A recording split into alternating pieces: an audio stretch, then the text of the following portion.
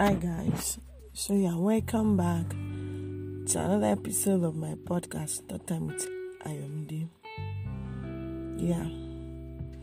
I'm sure we had a good time listening to the last episode. So today we'll be discussing, or rather we'll be looking at a different line of thought entirely. Today I'd like to talk about time and its essence to our living, the essence of time, the value of time in relation to our day-to-day living. So firstly, I want to start with the point that we should all know that time value is most important in our life. The value of time is the most important thing we can have in our life. And we have to respect and understand time value. Yes. All of us, we have to respect and understand the value that is on time. Because the time can give you the reaction of evil and good. Yes, it brings a reaction of evil, and it depends on how you use it. It can bring you good, it can give you evil, it can bring anything to you. And it also says that time is measured by hours, days, years, and so on and so forth. So in our living, we really need to understand the value of time, because they say the time waits for no man.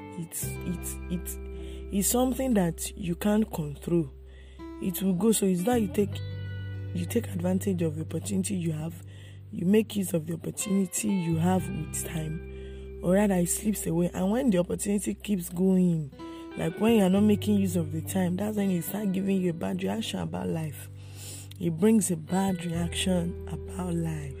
Time helps us to make a good habit of organizing and structuring our daily activities. So it's important, because most times when we don't do this thing, before you know it, today will just go and you not achieve anything. So you should be able to say that, okay, today, this is what I'm doing, from this time to this time, from this time to this time. Even if you're not consistent with it 100%, at least 70% consistency with your time structuring can give you desired results for a good living. Yes. So it's important that we put all these things in mind. Time plays a significant role in our lives.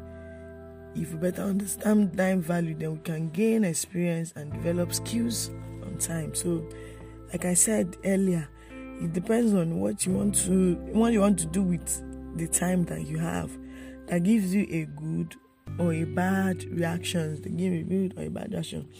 They also say that times heals all things.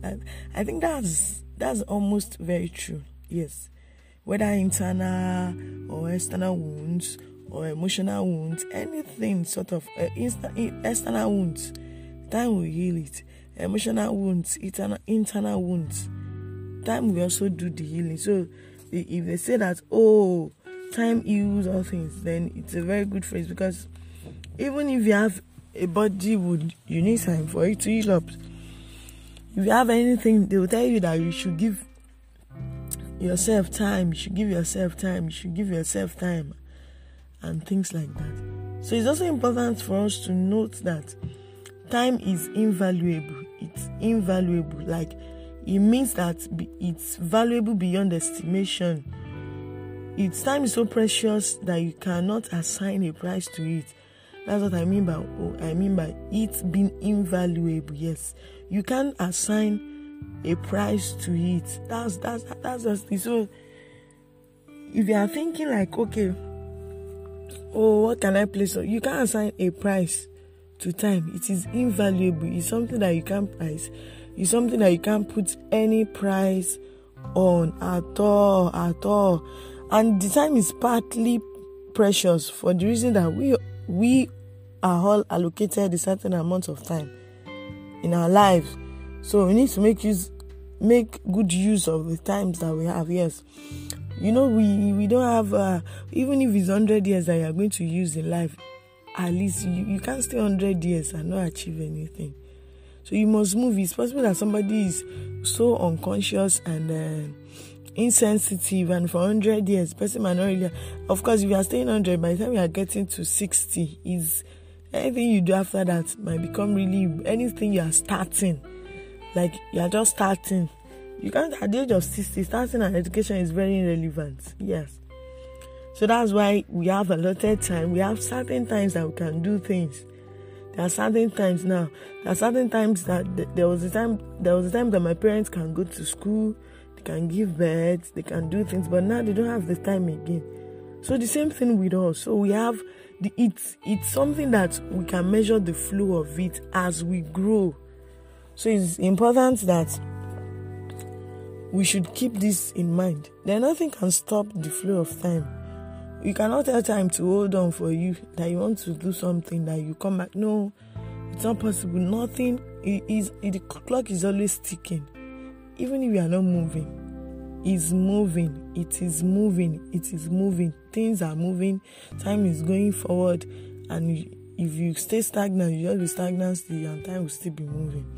So in conclusion, I like to say that the more efficiently we act, the more time we have left over for future projects. So the earlier you start, the earlier you arrive at your destination with time. So the earlier it is. So they employ somebody, you want to do this one, do it on time, do that one on time.